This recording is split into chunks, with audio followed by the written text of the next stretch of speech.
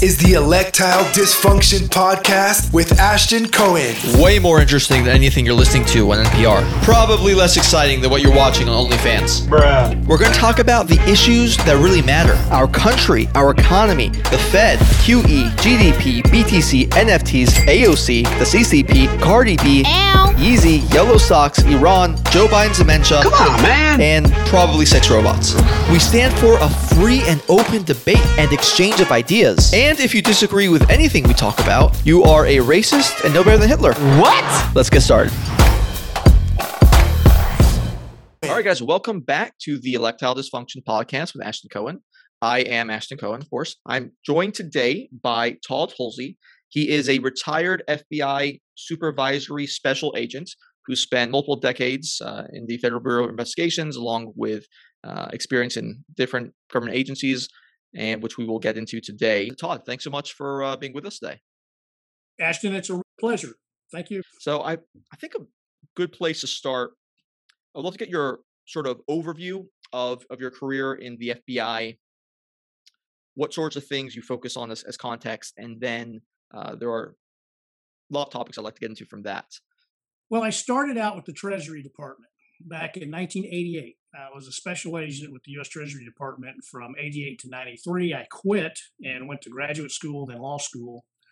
Passed the bar, started practicing law, thought that was for the birds, and decided that I missed putting the puzzle together, so I applied to the FBI.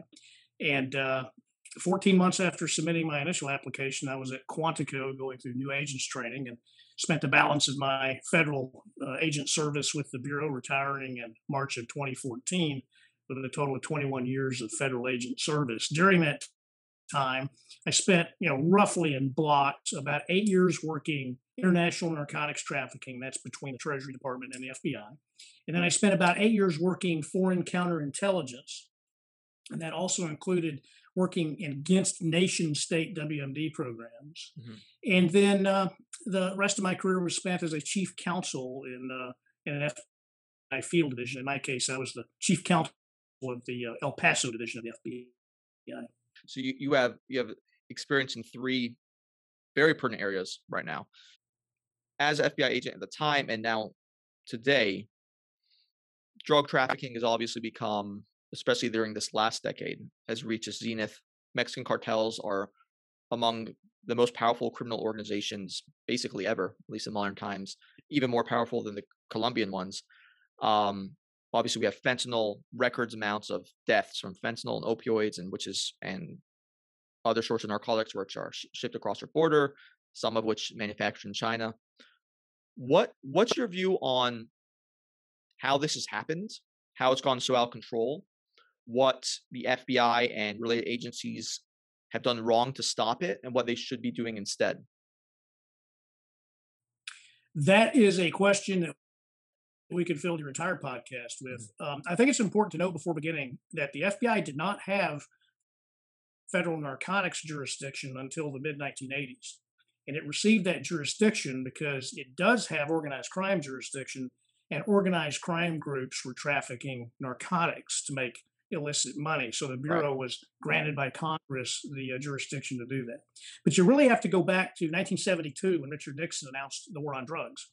Prior to that, there were two prominent federal agencies, three really prominent federal agencies working against international narcotics trafficking. That was a Treasury Department agency called the Federal Bureau of Narcotics, or the FBN, and a Justice Department agency called the BNDD, the Bureau of Narcotics and Dangerous Drugs. There was also the agency that was then called the United States Customs Service. So in about 1972, 71, 72, 73 timeframe, the FBN and the BNDD were merged, and 1,000 special agents from the United States Customs Service were withdrawn from the Customs Service, which was a Treasury agency, into this new agency called the Drug Enforcement Administration. The DEA was charged with enforcing the federal narcotics laws. So the Bureau didn't come into federal narcotics enforcement until about 15 years after the founding of DEA. But I think that the approach in terms of drug trafficking, what's gone wrong, this is my personal opinion based on my professional observations over the years, starting in 1988, is that so much of the focus, and you have different levels of drug trafficking. You have the international organized crime, the Colombian cartels, the Mexican cartels, and then you have everything across the transportation and distribution network until you get to the salesman standing on a street corner. Okay. And so much of the enforcement effort was placed on that street corner salesman. Right, right. And it wasn't placed on the organizations. And to be honest about it, the reason you have a federal law enforcement agency to work a particular crime problem is to go after the organizations behind the crime problems, because any police or sheriff's department can work the guy or the dude or dudette, almost always a dude, on the street corner selling drugs. So a lot of the federal effort was put towards the street level narcotics enforcement when it should have been put towards countering or fighting against the organizations that were facilitating, the transportation of mass narcotics internationally across our borders. And that wasn't done. That was mistake number one. I want to note for you in the audience that every speck of cocaine, every little grain of cocaine powder that is sold and used in the United States of America comes from South America. There's none of it that is produced domestically. Right, right.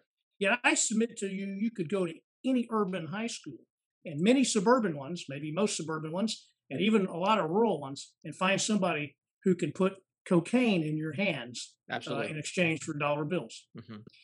You think about the product coming from another continent and it still gets in here. So really the big disconnect in the beginning was going after street level narcotics enforcement. Well, let's talk about how government agencies operate. If you're going to go after a criminal organization, it's going to take tremendous amount of resources and time. When you have a international criminal investigation ongoing, you're unlikely to make any arrests for months, maybe years, depending upon the ultimate target of the investigation. Well, what does Congress want to know when you go for your annual budget? How many cases have you worked? How many arrests have you made? Mm-hmm. Well, you can't tell Congress. Well, we're working these big giant cases that are international in scope, have hundreds, maybe thousands of potential defendants. So we're waiting to wrap these cases up before we make arrests. Congress will turn the spigot off, and now you have no funding. Right. And that's one of the great, I just want to touch on that. That's one of the sort of misaligned incentives with government programs, government bureaucracy, because when a agency does well and goes under budget, they're actually not rewarded for it, right? They're actually They're actually punished for it in a sense, because they're like, oh, well, you don't need this kind of money. You're doing it on for 20% less, and you don't need these mandates. So it's the incentives are almost aligned to be slower, be less productive, less fruitful, be over budget, because that way you can keep signaling to Congress, oh yeah, we need more people, we need more money, we need more resources. So yeah, good. Yeah, that's absolutely right. And federal agencies, state and local agencies are not immune to inflationary pressures. Right. So gasoline for a fleet of vehicles, a piece of equipment is more expensive the next year than it was the year before. Mm-hmm. So when you get your budget cut because you're not producing, quote, producing, close quote, enough, then that doesn't signal good things for the agency to continue its main mission. So that is kind of in a nutshell. It's a simplistic, but still a very real example of why street level narcotics trafficking was targeted by the DEA and its predecessor federal agencies for the most part. Right, to get sort of the arrests on the record to show that you're doing something.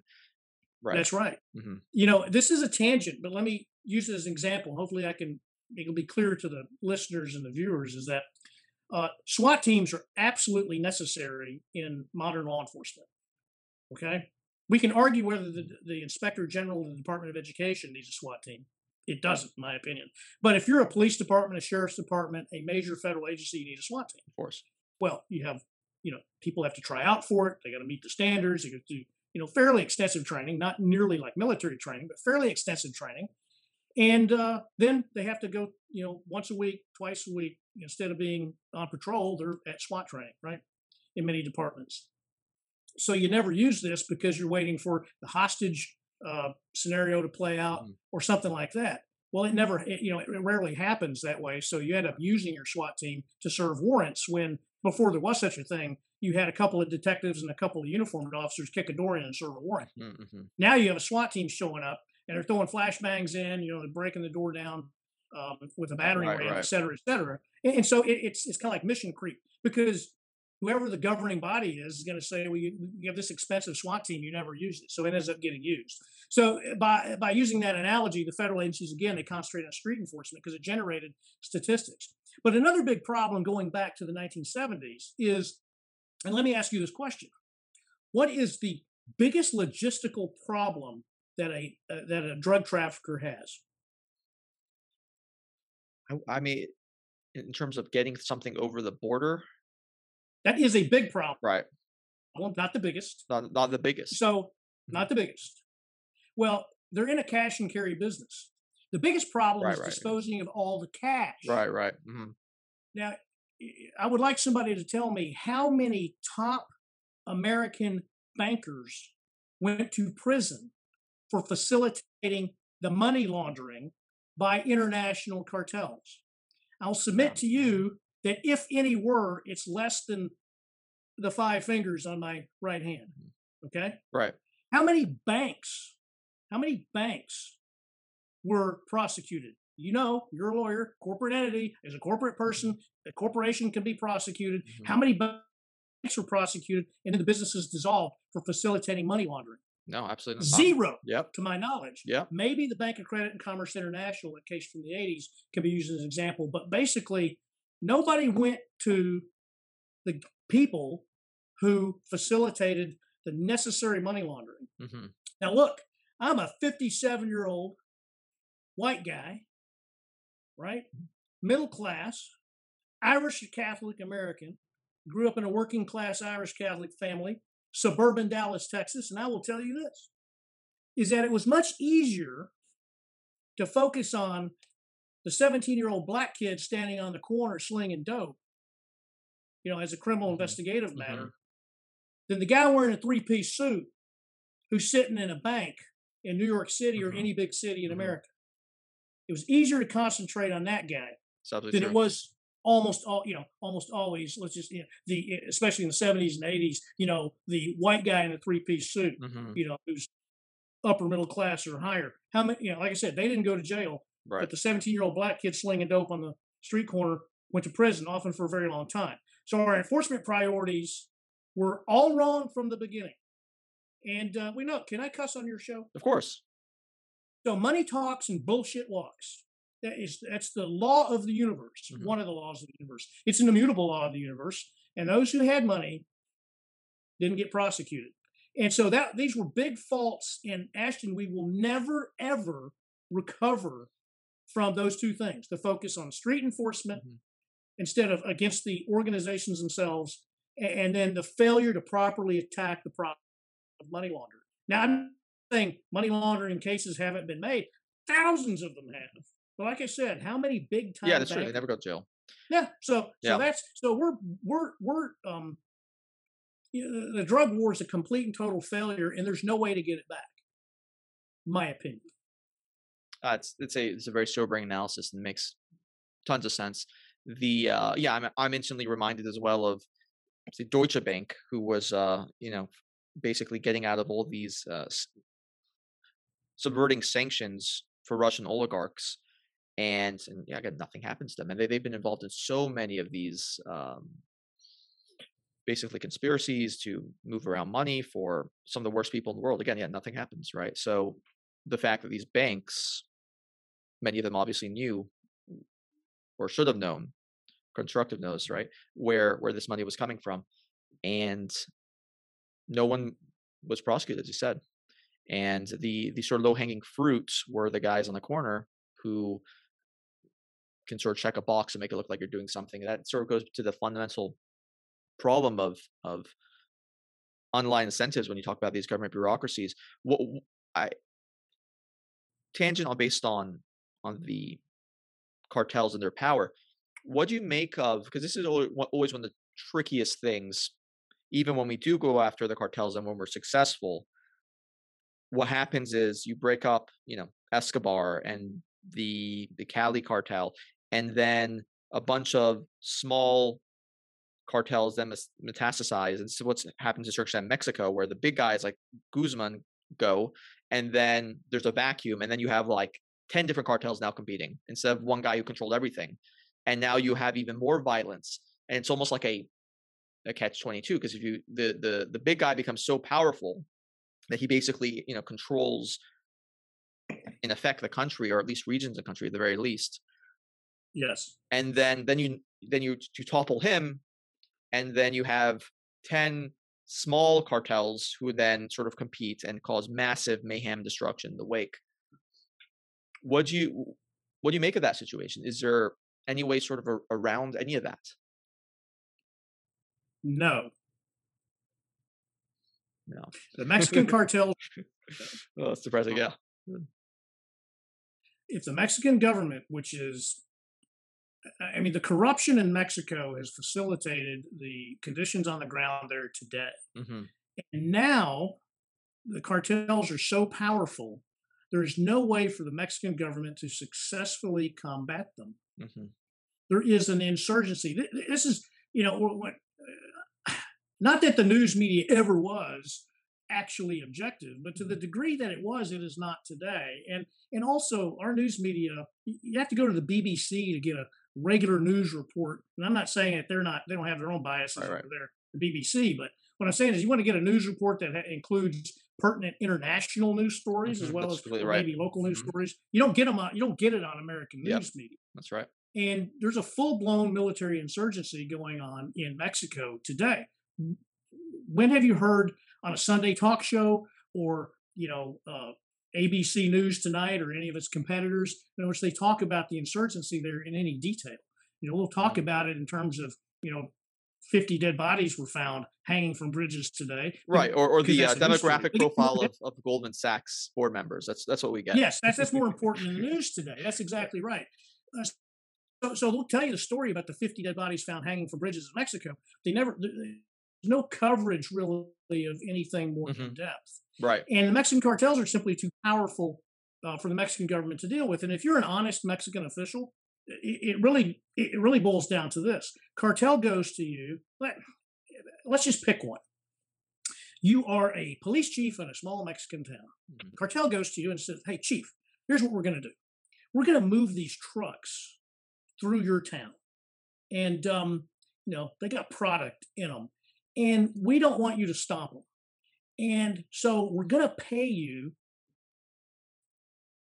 $1,000 a week, $100,000 a year, whatever. Because there's also, the cartels have, endless supplies of money. Absolutely. All right. So they can pay whatever they want. So let's just say great margins, and they can pay a lot of money. So they tell the police chief, "Hey, what do you make a year?" "Well, we'll triple that. Put that money in your pocket. All we want is you to look the other way." Right. So the police chief says, "Well, I don't want to do that." And then the cartel representatives say, "Well, chief, here's the deal. You let us go through the town, and we'll pay you triple your annual salary, quadruple your annual salary. Or if you don't, we will kill you and every member of your family. Mm-hmm.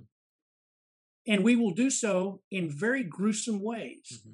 In fact, you will watch us gruesomely kill the members of your family before we gruesomely kill you. So which is it?" And in Mexico, the saying is plomo o plata, right? Lead or silver. Mm-hmm.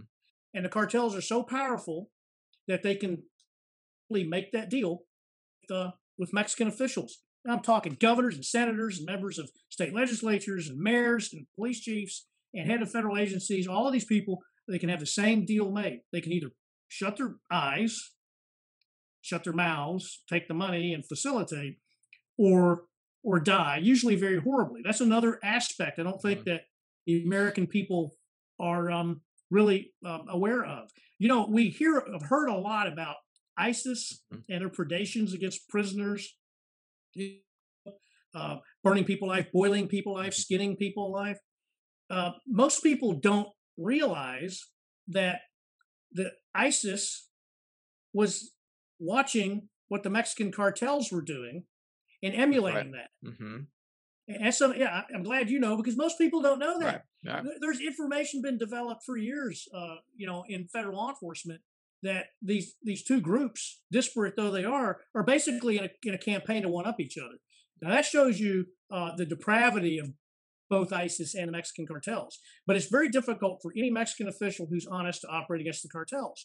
And then globally speaking, I mean, the whole Mexican government is so rife with corruption, it always has been, that there's no getting it back in Mexico. And let me ask you this question. Well, I won't ask you the question. I'll just state the fact. 25% of Mexico's population, well, I'll state it in terms of a question. Where does 25% of the Mexican population live? In the U.S.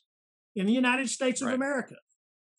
And all cartel activities, much like La Cosa Nostra, many organized crime organizations throughout history, is very family-based. How many siblings and cousins are in the United States living here legally and illegally, whose brother, cousin, dad, whatever is involved in narcotics trafficking? Right. We have this massive distribution network that we can never get rid of.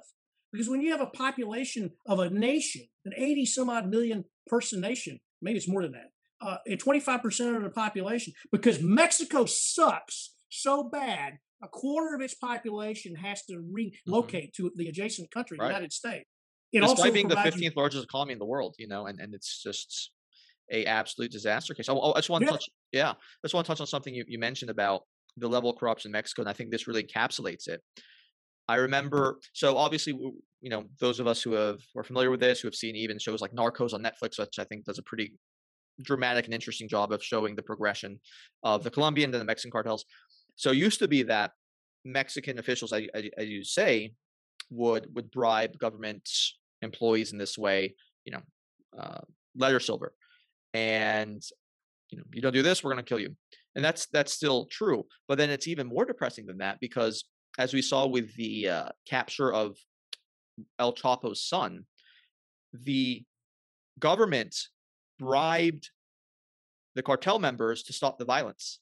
So it's even worse than them bribing the government. The government now has to bribe cartel members to basically stop their violent rampage and destroying cities. I mean, I can't even think about anything more sinister, depressing than that. And you're talking about there is no. It's hard to, I'm not a pessimistic person, but it's hard to find any solution when you're in that kind of situation. And then on top of that, you also have these cartels who have diversified portfolios into things like, owning the avocado industry, right, and owning legitimate entities. Then you have their children who live here, and some of these children are professionals in their own right, right? There's bound to be many of them whose daddy or uncle were cartel money, and then they sent the kids to good schools over here. So the sort of interconnectedness is just unbelievable. Yeah, it is, and we can never eradicate that. And what do we see happening right now on our southwestern border? We see, as far as I'm concerned, an unprecedented wave of humanity who are making entry, and they're not trying to avoid border patrol. They're surrendering to the border patrol because our government's policy is, if you come and you surrender, all you got to do is declare yourself a refugee, say you want asylum, and basically we're going to let you in. And the cartels are not only making money moving humans, human smuggling, they're also making money through human trafficking, which is different but related.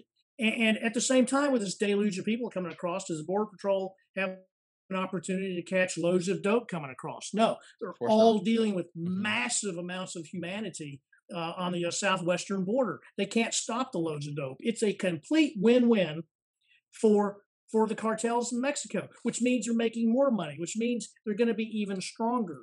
And it is a problem that, in my opinion, and I'm not advocating it, but short of invading Mexico, militarily eradicating all the cartels, and the Mexicans won't appreciate it, by the way, if we did that. And I don't think we should. But short of that, we're not solving the problem. And at the same time, because of our current government policy of letting anybody in who wants to come in, it's just helping them and making things worse. Of course. And it's bizarre but true. And we don't even have to talk about the social issues regarding American society being inundated by hundreds of thousands of Latin Americans each month trying to get in. And by the way, a lot of people from all over the world inside that other countries, of humanity. That's right, other countries. And no, 100 we nationals. don't have to talk about that. Right. Yeah. Now, I'm sorry. Yeah. Nationals from 100 different countries have come in this last basically year, which is insane. That's just what we know Yeah. of. Right. That's right. What we know of. Mhm. And so, we're just the cartels growing in profit and strength. Mexico is a problem for us that will be a problem for us in the future because they'll just, move more dope. As you say, they're diversifying their portfolios into legitimate businesses, which will provide them with, means to make legitimate profit. Um, you know, it's California in your state. Right now, you have the cartels, California. Oh, we're going to have a legal domestic marijuana industry. Who controls that now, Ashton? Who controls that? Is it some hippie up in Marin County who's growing dope out Mhm. in the middle of a forest? Well, he still exists, but who's he working for? Now you do have a few honest ones, but some people, again, they get the same deal, plomo or plata, lead or silver. And the domestic marijuana industry in California is now owned by, essentially by the Mexican drug trafficking cartels. Meth used to be the province of toothless rednecks in the United States. Mhm. And now the biggest producer of methamphetamine is Mexico. Mhm. And where does it go? Into the United States. Right. Right. Rather than some third grade dropout who manages not to blow himself up while cooking meth, in a single-eyed trailer out in the middle of nowhere. Now it's a corporate operation in Mexico with just a massive distro network in the United States. We're not going to solve this problem. It's here to stay. Draw for me the connection. So one of the things I was going to ask you about is what would you often hear of one solution being to legal or decriminalize drugs. I don't see how that would solve it, but people seem to believe that if you were to decriminalize them or make them legal, then you know regular participants can counteract the sort of black market. That doesn't seem to have worked terribly well with the marijuana industry. Can you draw for me the connection between what you just said about how the cartel still controls the marijuana industry? Because I'm unfamiliar with that. Yeah.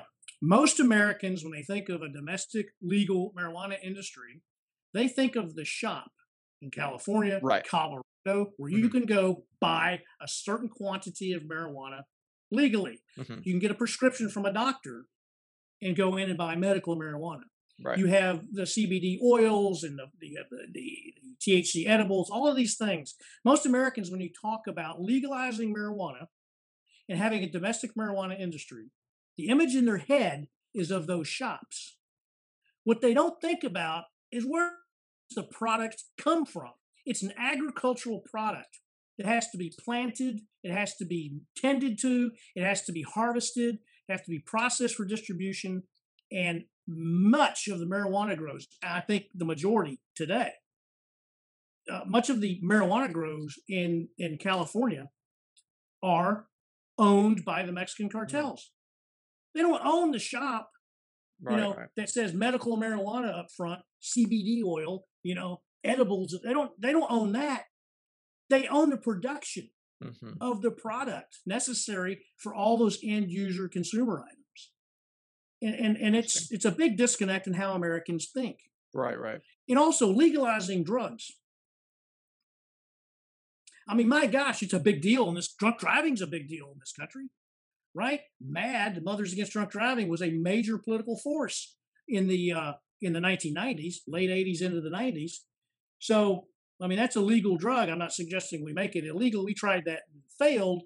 And hey, like I said, I'm Irish. But you legalize drugs. Well, who's going to start getting into that market as much as they can, if at least nothing else to undercut in the black market, undercut the market price? I mean, the cartels are not amateurs. You want to talk about the ultimate capitalists? They have managed to satisfy the market desires of people who want to use banned or controlled substances by creating not only an agriculture and manufacturing network, but a transportation, an international transportation and sales distribution network. And they're making money hands over fist. We're not talking about people who are dumb. We're not talking absolutely not about people who are stupid. We're talking about extremely intelligent individuals who are in it for making money, and they just happen to also be ruthless and very violent. We tend to think that ruthless and violent people somehow are not smart. But you can be all of those things: Absolutely. ruthless, violent, bloodthirsty, and also very smart and capable. And the cartels are. So all we'll do is facilitate their entry into whatever drug market exists because of legalization. My opinion. Hmm. That makes sense. They're like a evil Amazon in a sense, right? I mean, completely vertically integrated. Great way to put it. Yeah. Uh, let's talk about Yeah, something more great way to put it. uplifting then. With respect to your experience with the WMD units, can you tell me a little bit about your background in there, and then I want to ask you a few questions. Yeah, after an initial headquarters assignment in the counterintelligence division of the FBI, I was working a certain East Asian country, working against a certain East Asian country. I was then transferred to the WMD counterproliferation unit, and that unit focused on nation state WMD, and primary targets were Iran, North Korea, um, primarily those in Pakistan, but every other country on planet Earth. But the ones who are, Pakistan has nuclear Nukes, weapons, right? Hmm. but their means of being able to employ them quickly is quite deficient, Hmm. and always want to make themselves more capable of using them rapidly. And then, of course, Iran and North Korea ought to speak for themselves for anybody watching or listening as to why they're dangerous.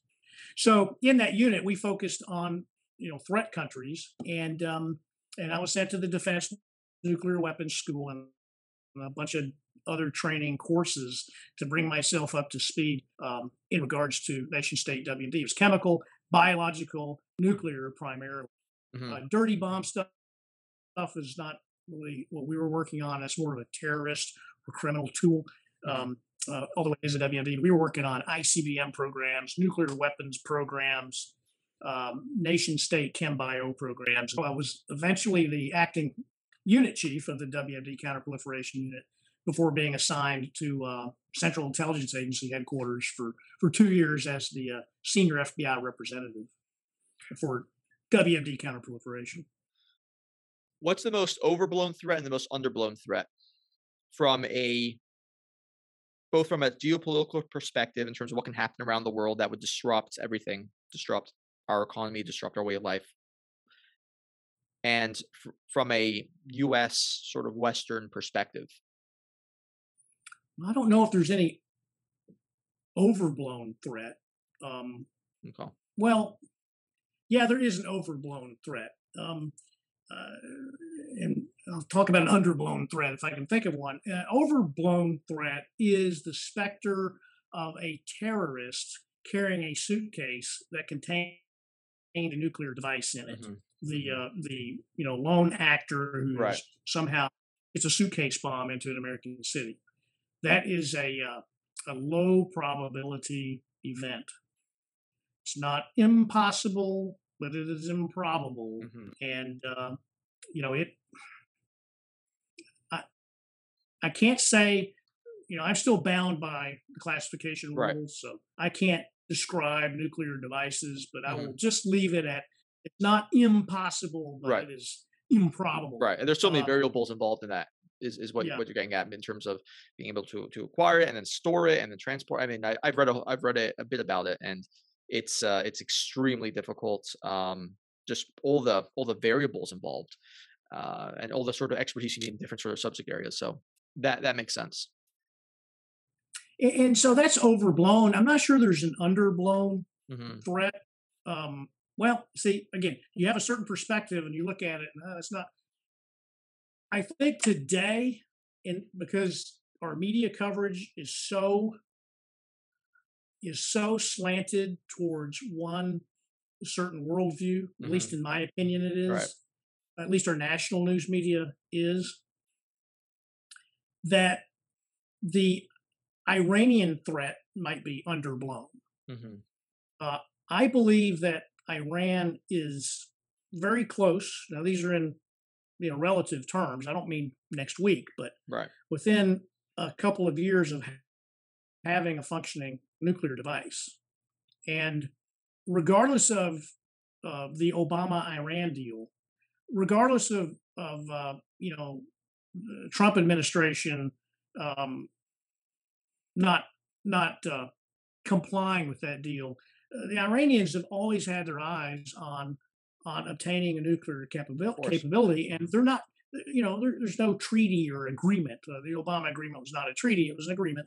There's no agreement or treaty that's going to keep them from acquiring nuclear weapons. It's been on their wish list for a very long time now, and they will eventually do that. Yeah. Now, obviously, our nation and particularly Israel are working diligently against that process in Iran. Will we be ultimately successful? And I say obviously because it's been in the news. Right. You talk about malware being inserted in Iranian programs, and I'll just let the news stories on that speak for themselves. I'm not speaking from any current personal knowledge at all, but just those things, so we can kind of see what's happening when you look at geopolitical news. Anyway, but so you're saying you can't trust the Iranian mullahs who have killed tens of thousands of their own people to abide by an agreement? Is that your contention? No, you can't trust them at all. And so I think that is underblown in our media because we want to applaud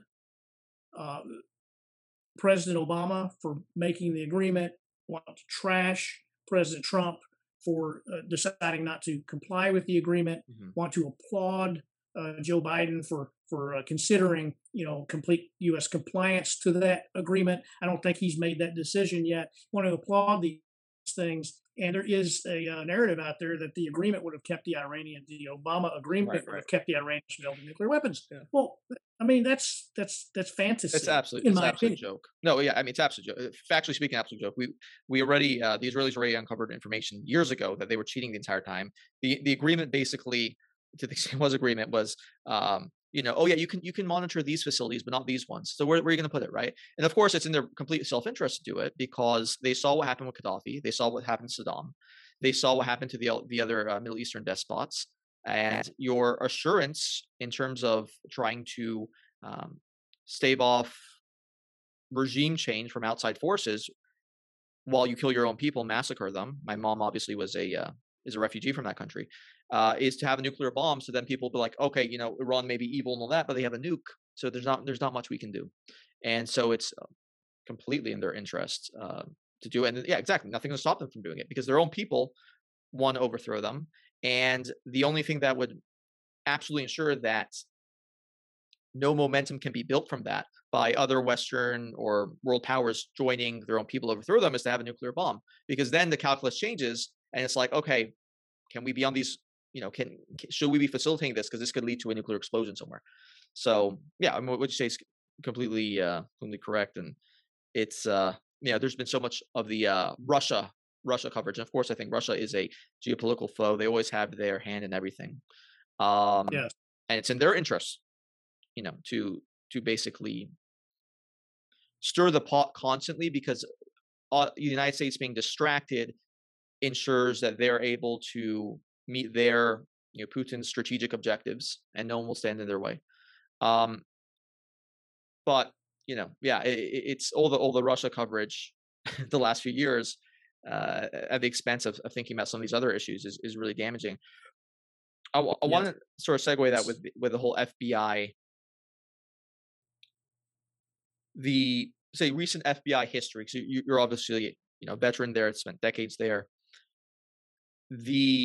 So there was an interesting poll, was a couple months ago, that the FBI is viewed favorably by 78% of Democrats and 55% of Republican voters, which is unbelievable. That's a complete role reversal. It's a 23-point gap. Whereas, I'm born in the 90s. I'm old enough to remember when, all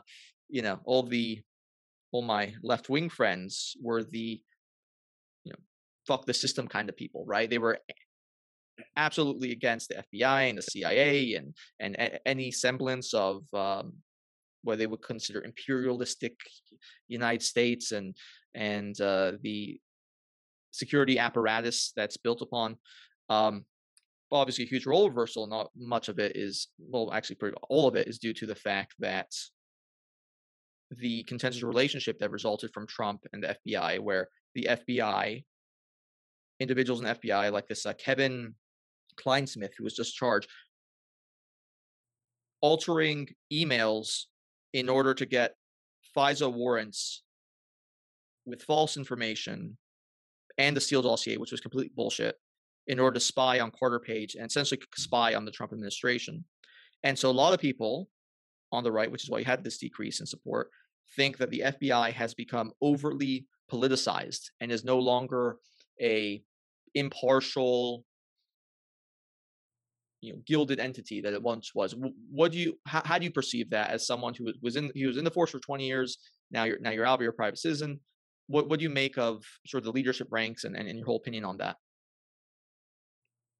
Well, I think it's a logical reaction to the Crossfire Hurricane or the Trump-Russia investigation that went on. It's logical to believe that the FBI is not as credible as it once was. I can tell you as a retiree that when I retired, it was like, ooh, you were an FBI agent? Now it's like, oh, you were an FBI agent. It is. I mean, it's changed dramatically. Absolutely. And the whole case, the Russia investigation, it really was about 8 or 9 people who were in key positions who caused it to happen. There's 13,500 FBI special agents. There are another 22,000, I think, support employees. The whole FBI has been tarnished by about 8 or 9 people, and their apparent partisan point of view and shepherding this investigation forward. And it's not a good. It certainly wasn't good for the Bureau's reputation. It's going to be very difficult to repair that in the minds of the American people. And but the good side of the story is, again, we're talking about 8 or 9 people, not 800 or 900 people, 8 or 9 people, starting with Andrew McCabe as the deputy director, and then the other personalities who make up that story. And I can't get into their hearts and minds, but if you just take what's at face value, like Peter Strzok, who I have worked with personally on one occasion, and Lisa Page, his girlfriend, who worked in the FBI General Counsel's office. There are text messages back and forth, about not letting Trump win the presidency. We won't. Well, that's not the province of the Bureau to decide who gets elected or not. And it seemed like they tried to derail the campaign. And the fact that an affidavit was taken to the Foreign Intelligence Surveillance Court when it was known, at least by the time of the second renewal, that the information that was used as probable cause predicate, namely the Steele dossier, was all a partisan hack job piece. And it continued to push that FISA, the Foreign Intelligence Surveillance Act surveillance package, through the DOJ and to the court is really, to me, that's a dereliction of duty, all capital letters. And I do think that this is one thing about being in the FBI. This is a very tangential remark, but you always see a headline: FBI screws up, fill in the blank, whatever it was at the FBI. Now, how many times have you ever seen a headline that says United States Attorney's Office screws up, fill in the blank is how? Well, you never do. Most Americans don't even know what a United States Attorney is. Right. Yeah. That is the federal district attorney. There are 94 of them around the country. Presidential nominee, confirmed by the Senate. The U.S. Attorney's Office, which works for the Justice Department, has tremendous control over what the FBI does once legal process is implicated. In other words, when a grand jury or a court becomes involved. So a lot of the headlines that you read, FBI screws up, fill in the blank with screw up, it was really the Department of Justice. But newspaper reporters and TV reporters knows that nobody knows what a United States attorney is, but everybody knows what the FBI is. So there's an element of that in the press coverage, and FBI screws again.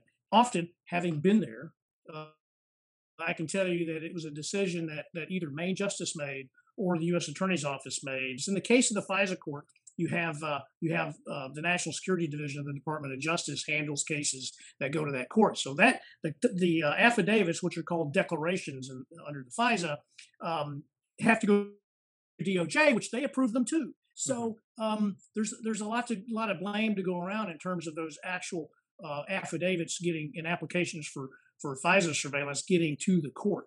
So it's not just the FBI, but in the FBI again, it's about 9 people, but they were in key positions. And like I said, it's logical that Americans would have less trust in the FBI. But I think that poll also shows that as a population, we're very divided along political lines as a population. If 78% of Democrats think the FBI is credible, and 55% of Republicans, or if you want to be leftists and rightists and Right. liberals, conservatives, you would want it to be maybe more even, and it's not. Yeah, but it is a logical conclusion. Yeah, no, it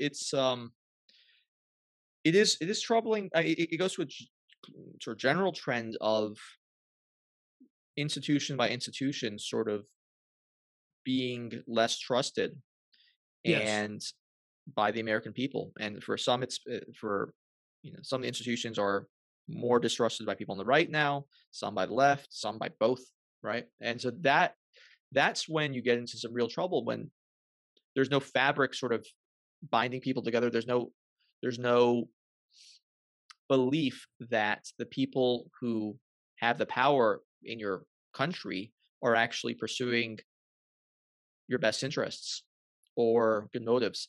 And so that's why, even as you said, with a few people in key, very powerful positions can tarnish the entire agency. Yes. And it's very troubling. What do you make of?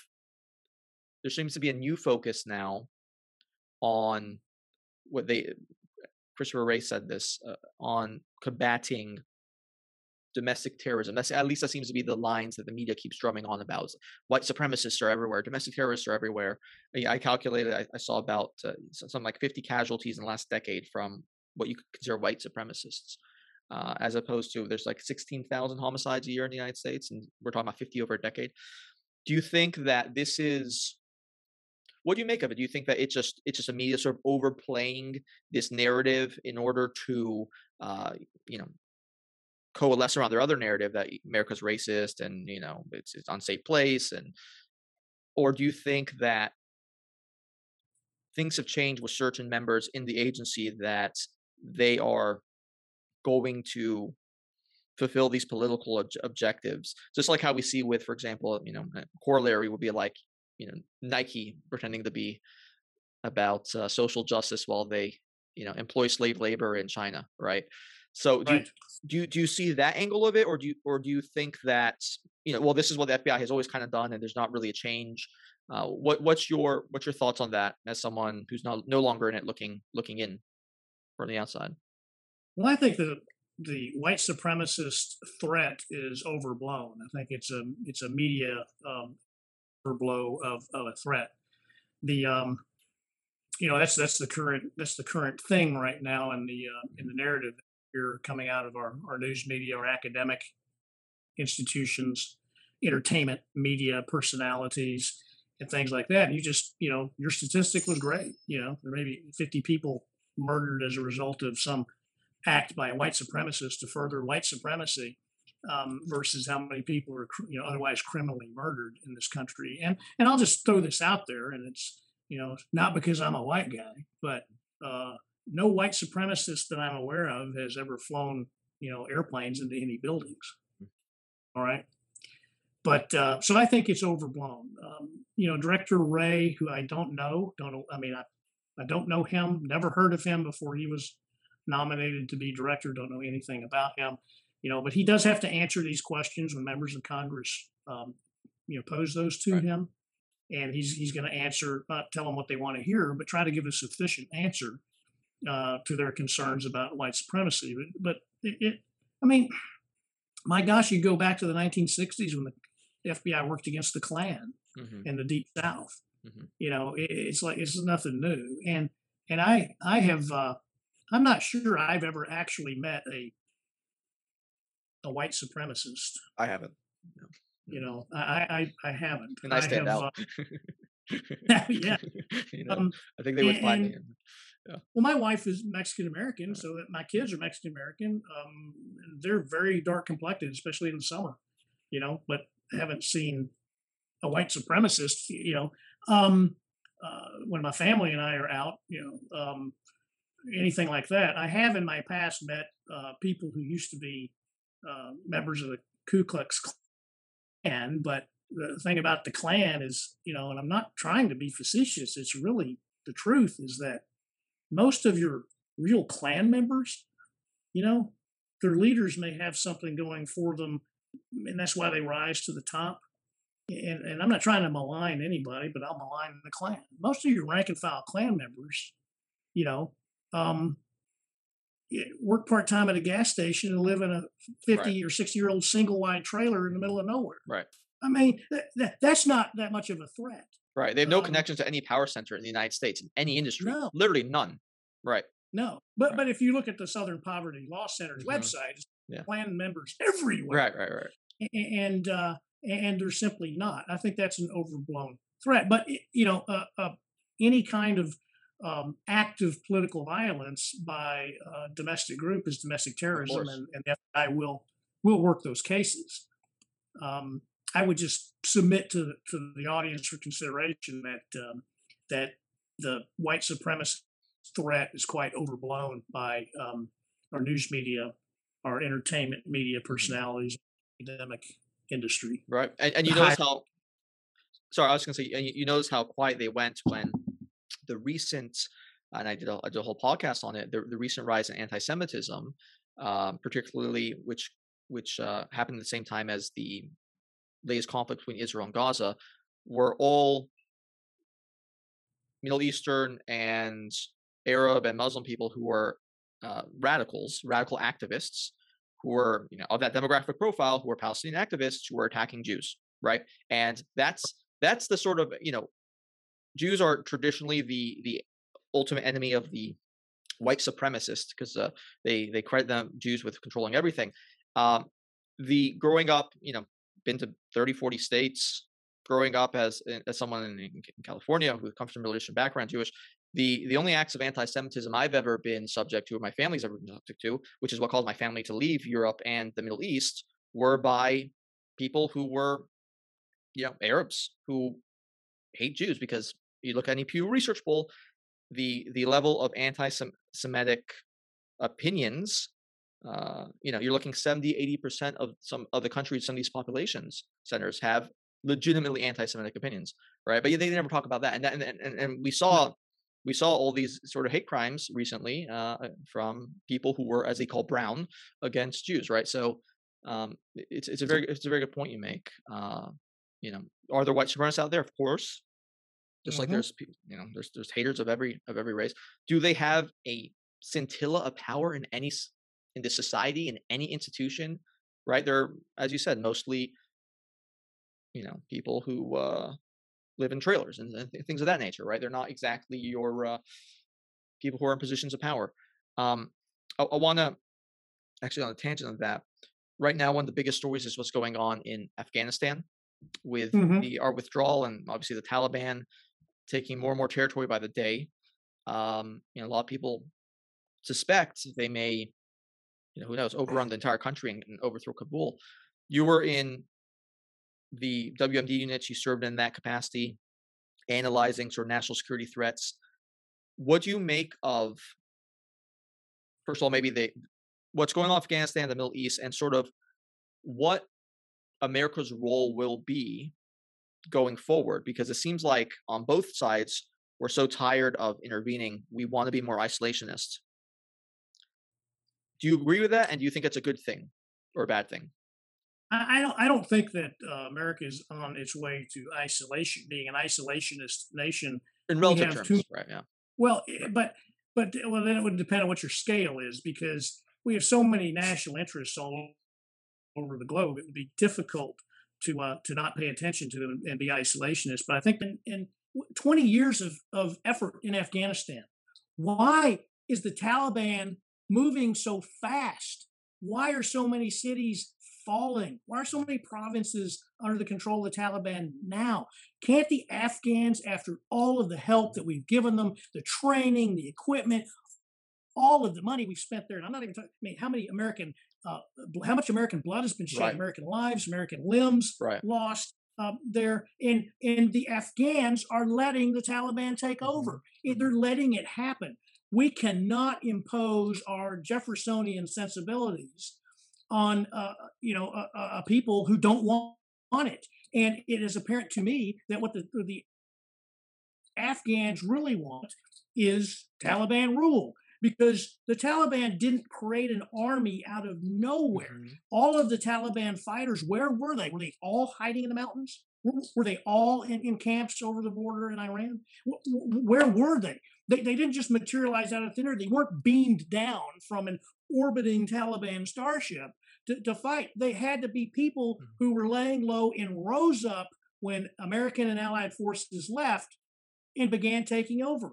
And, you can lead a horse to water, but you can't make it drink.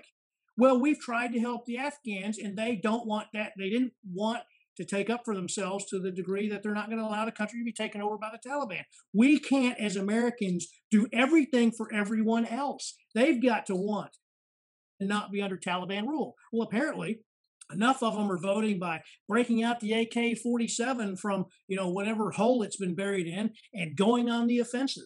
And what have we accomplished there? 20 years of military and diplomatic involvement in Afghanistan for what? And I want to say something about the fallacy of sunk costs. I hear this occasionally from people. Well, we've lost almost 3,000 troops there. We can't pull out now. Well, when are we going to win? When is it going to be victorious? Because we've lost that many people, does that mean we have to lose more? We got almost 3,000 killed, 20,000 wounded. Many of those wounded have limbs that are missing, eyeballs that are missing, faces blown off. I mean, how much more do we have to invest in American blood? Not to mention trillions of dollars in American treasure. And what have we gained from it? And let me make another point, a tangent from that tangent. People say, we still have troops in Germany. We still have troops in Japan. Yeah, because it's Germany and Japan.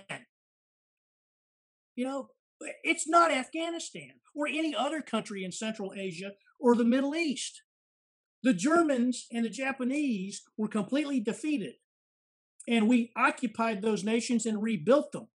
And they're friends, they're allies today. That's why we have troops there, because they're our allies. To say that we have troops in South Korea, the same story. Right. To say we have troops in Germany and South Korea and Japan since World War II and Korean War, respectively, then we can keep troops in Afghanistan. The three countries where we have troops that I just mentioned are allies. They want us there. The Afghans don't want us there. We can't occupy it. Can't occupy it forever. Why is it the job of the United States of America to police every corner of the globe? And I think this goes back, frankly, to the Bush administration in Iraq. I mean, with 2020 hindsight, again, this is a comment based on 2020 hindsight. Do we really need to invade Iraq? I don't think so. And I think that's going to go down in history as one of the biggest geopolitical blunders of the United States in the first half of the 21st century. We can talk about why I think that if you want or not, but I think it's going to go down in history as a giant geopolitical blunder. But as far as Afghanistan goes, what price do we pay? What price do we pay so that we can make sure that the Afghans aren't ruled by the Taliban? In this case, we've done enough. The Afghans, I think the situation speaks for itself, and it's going to be taken over by the Taliban, and it's going to be ruled by the Taliban, and it's going to be horrible for the people there who don't want to be part of the Taliban. But you know what? There's a lot of horrible places and a lot of horrible people and a lot of horrible things all over the world. And we earlier spoke about Mexico and the Mexican cartels and the military insurgency that goes on there between the cartels and the government. And not to mention the fact that a year ago, it was either 2020 or maybe 2019, 26,500 people were murdered in Mexico, which does not approach the population of the United States. It's a more dangerous country to be in Iraq. So, and we're not doing a damn thing about that. In fact, we're letting floods of people over. But people want to do a damn thing about Afghanistan. After 20 years of American involvement, it is a fail boat. We have failed in Afghanistan. I never quite understood what the end once we defeated the Taliban after 9/11, I mean, a couple of months, Taliban Right. defeated. Well, installed we were cars. going to make Afghanistan to Switzerland. So you don't think that's possible? Well, I don't think that that's possible. Having been to Switzerland, I've never been to Afghanistan. I've been to Saudi Arabia. I've been kind of close, but I have been to Switzerland. And just looking at the National Geographic issues about Afghanistan, I don't think it's going to turn into Switzerland anytime soon. But it's like imposing democracy. And I don't want to mix these two things too closely, but temporally they're pretty close together. But creating a democracy in Iraq, in a country that's never had one. Right. Democracy has to grow organically, Absolutely. I think. But anyway, back to Afghanistan. What the hell? Let it fall. Do we have to pin on the world policeman badge all the time and go sally forth with bodies and equipment and money to cause change in places where it's never going to change? And for the audiences who don't know the history, what about the British occupation of Afghanistan? Gee, did that go well? No, the British were run out of Afghanistan. Shall we talk about the Soviet Union and its invasion and occupation of Afghanistan? Right. Was that successful? No. Was the American effort there successful? No. Chalk it up to a lesson learned and good goddamn riddance to Afghanistan. And just set it aside, because we're not going to do anything to change the situation on the ground. Absolutely. And with the examples you just gave, with the exception of the Soviet Union one, that was before radical Islam took over the country as well. So it's not only do you have all those prior challenges in terms of demography and geography and just the sort of difficulty of implementing culture, but you also have radical Islam there, right? Which is a feature of basically the last, I don't know, maybe 50 something years in terms of its ubiquity in that region. There was once a point where they, around the 60s and 70s, where they looked like they were having some progress, but then that went away, just like it did in my mom's home country when radical Islamists took it over. So absolutely. And there's a few things you said there, so I want to sort of tie together. This idea that we have to, first of all, democracy is premised on other things. It's not just something out of the blue. There has to be a culture underpinning it. There has to be a culture of representative rights and theories on how people need to live their lives, and the separation between church and state, and all these sorts of Judeo-Christian philosophies that underpin, and the ancient Greek traditions that underpinned these theories that were then put together and then implemented, and then over a course of several hundred years became what they are today in Western Europe and the United States. It's not like you could just flip a switch, particularly from people who are of vastly different cultures. And who's to say that democracy is the way to go right now, at least in various parts of the world, right? I mean, Singapore would never want what they have in terms of their government control of things. But if you ask a lot of Singaporeans, it works out pretty well for them. Could Saudi Arabia be a democracy? I don't think so. Not right now. If you were to get rid of the royal family in Saudi Arabia, you would probably have Afghanistan. You wouldn't have Switzerland. And then this idea that we have to police the world, and that it's a very neoliberal or neoconservative as well, patriarchal position that we can just, we know better for you guys. We can just implement it there. Whereas it never comes to, why aren't the people in their country fighting for it if this is what they want, right? How does it benefit, right. And we have this problem with immigration as well, you said 25% of Mexican people of Mexican descent live in the United States. El Salvador has 1/3 of their population here. And no one ever asked, well, how is that helping El Salvador to have 1/3 of the population here, mostly men, the guys who are expected to fight for their country against the MS-13s and those people of the world? So, right. Yeah, it's just really, and it goes to show you this Overton window that's sort of been enforced by the media in the United States of what we can talk about, what we can't talk about, what perspectives we can have. It really sort of shatters me when you look at it from all these different perspectives. So my final question to you would be, is there anything you're hopeful for this coming decade in the United States or around the world? Well, I'm not hopeless, Ashton. but I'm very concerned. I'm not a professional historian, but if I've read one book of history, I read 1,000 of them. And what it's taught me is that every century is full of bad things. We had 2 world wars in the last century, right? We had the Spanish flu pandemic of 1918 through 1920. We had a global Great Depression with the big crash in 1929. And it was a global depression. We Americans think that it was just in our country. Right. It was a global depression. Yes. And I tell my kids, I said, in your lifetime, 3 things are going to happen. It's going to be a global pandemic, a global Great Depression, and a global war. And I said, and recently, I said, you're living through the global pandemic right now. So the question is, when are those other 2 things going to happen, and will you survive them?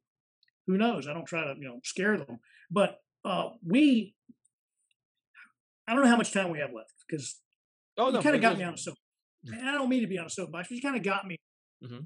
But we live in a country in which many of our countrymen could not find Canada on a map if you spotted them North America. We live in a country in which you have middle class and upper middle class white kids protesting in these Antifa protests, wearing $250 sneakers, carrying $1,000 smartphone, wearing $100 blue jeans, decrying the evils of capitalism, because they don't know where all that stuff comes from, And so the cognitive dissonance is huge in this country, and we see the news media industry, the entertainment industry, and the academic industry are the wholly owned subsidiaries of the American left. Not classical liberals, right, but the American left. Not even classical labor, right? Because that was one thing that we could sympathize with. Right. Right. That's true. And there was, citing polls that you remember reading about, but don't remember exactly, is fraught with danger. But there was a poll I read an article about some years ago that something like 80% of all humanities professors in the United States consider themselves Marxists. Mm-hmm. I mean, that wouldn't shock me. how? Yeah, I mean, haven't we sounds had unbelievable. enough examples of the failures of Marxism around the world? The real communism hasn't been tried yet. I know, it's always that we can do it right. That's what we did in Iraq when we invaded. We can do it right. Right. It's not going to be like Vietnam. We can do it right. Well, anyway, getting back to the main point is that I'm not sure our society is capable. In fact, there's quite the lack of resilience. You have at Brown University, you had 2 women. This is about 3-4 years ago, maybe 5 years ago now. 2 women debating whether a campus rape culture existed. 2 women, one saying no, one saying yes, at Brown University, and they had a safe room where kids, supposedly adults under the law, would go, and they just can't stand it anymore. They could go to the safe room where they had crayons and coloring books and stuffed animals and ice cream. I mean, come on. That's what you do for a kindergartner, not somebody who's over the age of 18. But we have enabled the softness in our society that is, I think, is unprecedented in human history, especially in the West and particularly in the United States. So I don't know if there's the built-in resilience. Do you think that the Gen Z and the late millennial generation, do you think that they could do what their forefathers did during the Great Depression and in World War II? Yeah, well, I don't know what to answer that. I don't know. Is it yes? Is it no? Is it, well, we'll have to wait and see. So you're saying the purple-haired liberal arts degree majors from Berkeley couldn't build Empire State Building? Is that what you're getting at here? I would think they would not mesh well with the steelworker crowd. Yeah. And construction industry. And also math is racist as well these days. Else. Right. Yes. 2 + 2 is no longer 4. And if we say it's patriarchy and white supremacy. And so with all of this stuff that's roiling in our society, where do we come out in 10 years? I don't know the answer to that. And another thing is, I got an 18-year-old who's about to go to college and a 16-year-old. Their impression of news is seeing something on Twitter or Snapchat. So that means any jackass can make a video or post something on Snapchat or post something on Twitter.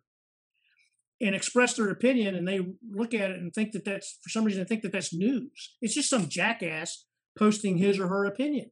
It's not, there's no credibility behind it. No questions asked about it. It's just assumed. Well, that's information, so therefore it's news. It could be a complete lie, but they don't know, and they don't know to ask, and that's very problematic to me about where our society goes. Because if they lack the ability to, and I know they're still young, but if they go to a university and they're propounded this worldview, at what point can they independently analyze what they see and hear and understand around them? I don't know. So I'm not hopeless, but am I hopeful? No. I'm in a wait and see mode, and I don't mean to seem to be overly pessimistic, but somebody has to give me some examples of where we're going to go. Most people talk about the stimulus checks and the fact the Fed's printing money hand over fist. They can't explain to you why that's bad, because to them, the government prints the money. Mm-hmm. They can print all they want. Mm-hmm. Well, but that's not how it works in the end. The piper will be paid. What's going to happen then? What's going to happen? China has its own internet. So does Russia. They can disconnect from the World Wide Web. Both of them can. What if China disconnects and then sends out a massive burst of malware that shuts down the internet around the world in the United States? What are we going to do then? It's more than just not being able to get on the internet. You got a credit card, you go to the gas pump, you put that credit card in that pump, you put gas in your car. How do you think that card is talking to the bank? Through the internet. You want to get money out of the ATM? Well, good luck. There ain't no internet. That card's talking to the bank to get that money out over the internet. Same thing, buying stuff with a debit card at the stores. We also live in an economy in which we have on-demand resupply. Every time you go shopping and that barcode, that item with the barcode is scanned, what it's doing is doing an electronic inventory. The store knows that they have, say, 1,000 widgets. And so each time they sell one, it goes down. And then when they sell the 600th, and now they're down to 400, it triggers a message sent to the company that supplies those things, order X number or more, And so how does that happen? Well, over the internet. You have FedEx drivers driving around with GPS, right? So that they can schedule, and the FedEx knows when a particular package is going to be delivered. How? Because it's connected via the internet, Satellites, well, yeah, where do the satellites communicate with stuff on the ground? Over the internet. How does the cell towers, communicate? Well, fundamentally over cable buried into the ground. My smartphone here is not an international shortwave radio. So it hits the cell site, and that message is going through a cable to another cell site. So can you imagine the social dislocation if the internet went down for 3 days? Holy smokes! Can our society survive it? I don't know. We had to run on toilet paper when the pandemic hit. What kind of behavior are we going to see in the streets of America and in the West, where we're fat, dumb, and happy, and frankly, with our noses constantly looking at these stupid things, unaware of what's going on around us? And Americans, like I said before, we're quite, as a people, unaware of the greater world that exists. I don't know. I don't know how many countries you've been to. I've been to, 15, 20 countries. Half of those on government service. So, you got to see what's out there, and it's not all wine and roses. Mm-hmm. So where are we going to be in 10 years? I don't know, man. I don't know. I'll remain in wait and see mode. Well, look, I agree with almost everything you said. The challenges are immense. I have a couple aspects that make me hopeful, which are, I think a lot of people in my generation and younger, yes, many have been victimized by propaganda, a specific worldview pushed down their throats by various media institutions. I do also see a lot of belief and a lot of skepticism towards more things, I think, than was true before. And when we're talking about sort of the skepticism of institutions, I think the pendulums always swing, and I think there will be a time where, and maybe this is the hopeful aspect, being sort of ambivalent or feeling negatively towards institutions, is that it'll penetrate in people's minds that, oh, these people who have power are all full of shit as well, right? These same your Harvey Weinsteins and your Jeffrey Epsteins and these people who were some of those powerful people in their positions and had all the powerful friends around them, and all their powerful friends knew what they were doing and didn't say a thing, that sort of will lead to a feeling that the emperor has no clothes. These people are full of shit as well. Why should they have more power than lies? I know it's hard to see right now because we're in the middle of the pandemic. We still have people telling us what to do and saying, well, you have to do this to get your rights back. Like, when did you become the arbiter of what our rights are? They're natural, right? And so but I do think the long-term implications of a lot of this is going to be people starting to realize, okay, well, these people are full of shit. They don't actually know what's best for, not even looking out for what's best for us. They themselves don't play by the same rules that they're subjecting us by, and we've seen that with Gavin Newsom and the French Laundry debacle, and all the countless examples of these people not following their own rules. And John Kerry flying private jet to Martha's Vineyard, where you can just take a ferry. They won't part with the slightest amount of luxury. They won't do something that'll cause them the slightest bit of inconvenience, like taking a private jet, which you never have to actually do in America. We have airplane routes everywhere. And they themselves won't do that, but then they'll lecture you to keep your AC off, right? Right. Not drive the SUV. So I do think there are going to be ramifications of this, and that's what sort of gives me the hope. I am more hopeful than I am not hopeful. I'm sort of probably more in the hopeful spectrum, I would say. But this was a fascinating discussion. It's so many interesting points I'm still thinking about right now. Really enjoyed it, and would love to do it again sometime. It's been a lot of fun talking with you. I appreciate you having me on your show, and like I said, it's been a lot of fun, and I'm willing to do it again if you are. All right. Well, Todd, thanks so much. Ashton, you're welcome, and thank you. If you enjoyed our show, please click subscribe to stay up to date with our YouTube channel and podcast, and give us a 5-star rating on Apple Podcasts so we can keep delivering guys some great content. Thanks again, and we will be back next week. Oh, man. And probably sex robots. We stand for a free and open debate and exchange of ideas. And if you disagree with anything we talk about, you are a racist and no better than Hitler. What? Let's get started.